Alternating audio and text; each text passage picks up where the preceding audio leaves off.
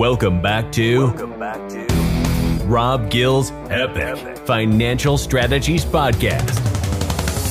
If you like what you're hearing and want to learn how to take action on your financial future, click the link in our bio to speak to us directly. To learn more about how you can achieve financial freedom, Subscribe to our YouTube channel and follow Rob Gill all over social media. Financial freedom awaits. So this is an interesting one because the question that's being asked is, how is infinite banking a rich man's protection strategy? And what I would make the argument about is that it's not only a rich man's protection strategy, but it can be an all-weather protection strategy. And so in today's video, what we're going to focus on is what is infinite banking? How can you operate almost like your own bank? How can you build out wealth in all different climates, in all different markets, and how can you use yourself as your own leverage?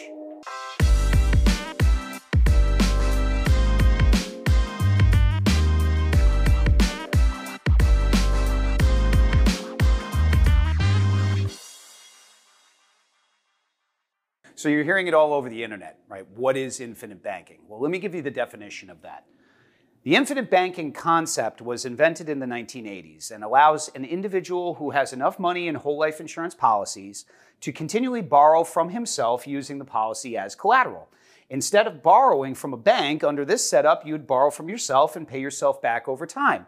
This is the concept of becoming your own bank. So when we're talking about becoming your own bank, what we're really talking about is how can you optimize your leverage and more so the velocity on your money. So think about it. If I take money out of a bank account to make a strategic investment, I might be earning a rate of return in that investment, but where am I no longer earning a rate of return? In the bank. Now, if I borrow that money to make the strategic investment, I'm going to have to pay loan interest from where I borrowed it from, and that, typically speaking, I'm not going to be able to write off under most circumstances. Well, what if I had the opportunity to borrow against the equity in my own life? Yes, I'm talking about overfunding a life insurance policy where the insurance companies, when built the right way, will allow you to borrow against the death benefit of the insurance policy. You're not withdrawing your cash out of the policy. You're simply taking an essentially non-recourse loan against your insurance policy to make that investment. Why would I do that? Well, here's why. Because I'm borrowing someone else's money. I'm borrowing the insurance company's money. I'm not actually taking out mine. So what's happening? The insurance company continues to credit interest to my money uninterrupted inside of my insurance policy. So now I'm earning interest inside the insurance, and I'm earning a rate of return in the strategic investment that I just made. 2 rate of returns, not 1. But where does the infinite piece come into infinite banking? Let's check it out. The infinite part of infinite banking refers to the whole life insurance payout when you die. Since whole life insurance policies always pay out as long as the premiums are paid, a person can continue to borrow against their insurance policy throughout their life. Upon their death, the payout from the insurance policy can go to the beneficiary and allow them to be their own bank. It's called generational wealth. While I'm living, I'm using life insurance, right? Who wants to think about life insurance, right? They're thinking about death. No, you're thinking about the living benefits and the living opportunities of what an insurance policy can create for you. When structured the right way and overfunded and using the leverage tool and component, I can continuously borrow against my insurance policy. By the way, there is no permission slip for borrowing against an insurance policy. If you have leverage and liquidity, or availability, I should say, you can borrow against it. So you can have unlimited loans outstanding as long as it's available to you. So I borrow against my policy, make an investment, make a home improvement, purchase a car. I can do whatever I want with it. And if I'm earning a rate of return on what I borrowed the money for, that rate of return can be used to replenish my leverage in my policy, repay my policy loan while I'm living. But when I pass away, folks, don't forget, this is still a life insurance policy. A death benefit is generated, minus any loans that I might have outstanding, to my beneficiary, who can then construct a similar strategy. And this is how you create multi-generational wealth vis-a-vis infinite banking. Well, when I think about building out wealth, I'm thinking about how can I supercharge my money. So let's take a look at supercharging here for a moment. One of the keys to a successful life insurance policy is to superfund the cash value as much as you can without tripping up the IRS rules around modified endowment contracts, or MEC. Because this is a powerful tool, the IRS has many qualifications about what can and cannot be taxed. In the 1980s, the IRS enacted a rule called the Modified Endowment Contract Limitation Test, or the 7-Pay Test. And essentially, in English, what that means is if I take way too much money and overfund an insurance policy, that would essentially outright finance that insurance policy in 7 years or less.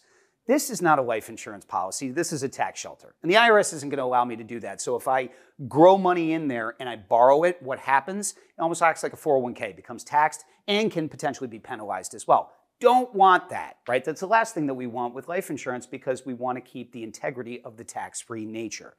The good news is that at Epic, we design these policies to stay right below those thresholds. So we know when a policy is going to become a modified endowment contract. It's based upon your medical insurability, your life expectancy, and also what you can save and overfund into it. But here's the good news.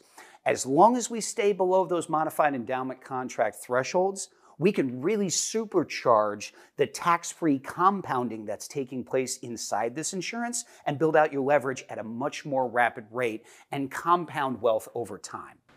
So every single day I'm having conversations, dozens of conversations, in fact, with people who want to be and operate like their own bank. I'm going to give you an example of that. And hey, you business owners, this is for you out there. I'm going to show you an example of how a business can operate like its own bank. Becoming your own banker means you can loan money out to your own company, charge your company interest. Then your company pays you for the use of your money. Your company can write off the interest, you can recoup the interest, which you use to pay back your policy loan, and you then repeat the process ad infinitum. So if I own a business, one of the things that I could take a look at is funding a life insurance policy, but having the business own the life insurance policy on my life. Now, why would I do that? Well, one of the reasons you would do that is because if I'm going to use the insurance policy as a banking system, and I'm going to take a loan against the death benefit or against the cash value, essentially, of the insurance policy for business purposes, where I know I have a controllable ROI. Maybe I'm doing ads. Maybe I'm investing in infrastructure. Maybe I'm buying property. Well, I'm loaning myself the money to be able to deploy into those strategic investments, whatever they are.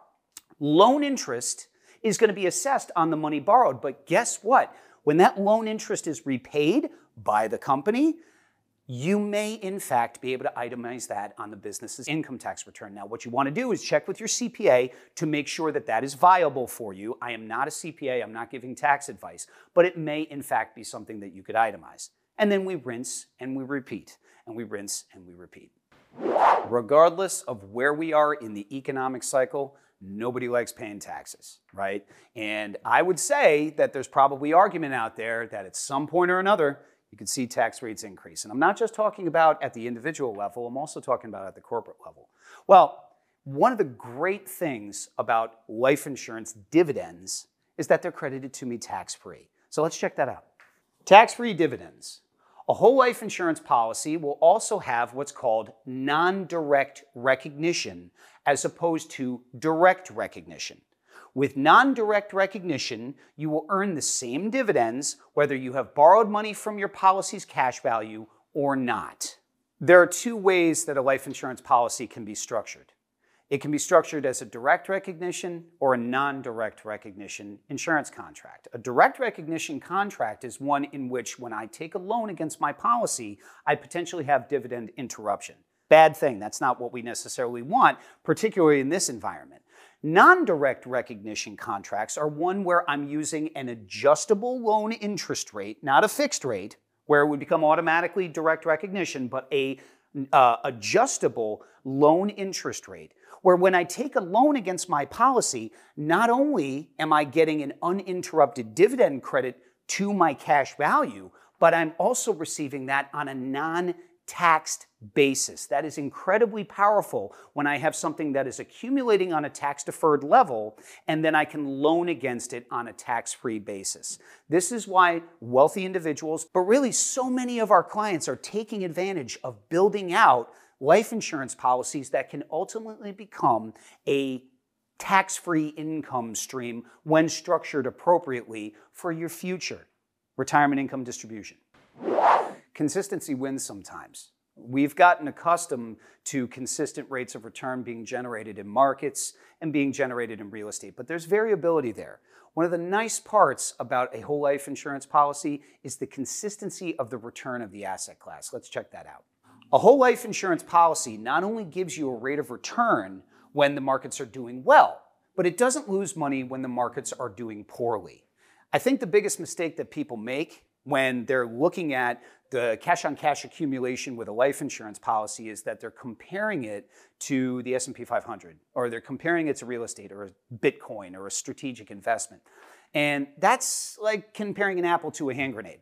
You wouldn't necessarily benchmark the rate of return that you're getting on your house with an ETF that's publicly traded on the New York Stock Exchange, right? They're two completely different animals, two completely different asset classes.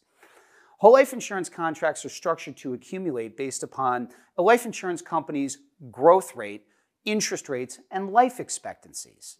That is not correlated necessarily to markets per se. So if stock markets retreat, one of the things that I know, and you can check history on this because in the Great Depression, World War II, the '87 stock market crash, the tech bubble burst, 2008, all of those times, guess what accumulated in value? Yeah, it was a whole life insurance policy because of the way they're contractually structured and the way that dividends have been credited every year since essentially the 1800s. Are they guaranteed percentage-wise? No, they're not. That is variable. That will change.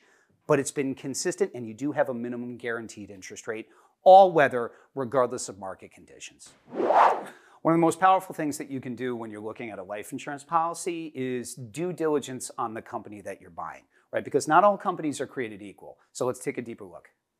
A good life insurance company is critical to the policy working effectively. Everything has to happen the right way. The dividends have to pay the right way. The loan has to be structured the right way. And it's got to be serviced and illustrated the right way. One of the things we pride ourselves here at Epic on is the deep, transparent education that we provide to our clients, not only on how policies are being built, but the reason that we're using the companies that we work with. We've done the investigative reporting on the health of the company, their Comdex ratings as an example, the length of time that they've been in existence. Are they direct recognition or non-direct recognition? Do they have good home office support? Do they have good field support? Do we feel comfortable in recommending to our clients that they put their faith in these insurance companies? What I can tell you is that the companies that we are currently placing our business and our clients with, we feel incredibly comfortable about. We're building them with non-direct recognition. We're receiving consistent dividends. And by the way, our clients are using it as leverage to build out wealth. So we've covered a lot, right? And what's exciting is that we want to provide for you your own blueprint, right? This is not reserved only for the rich. This can be designed for anybody.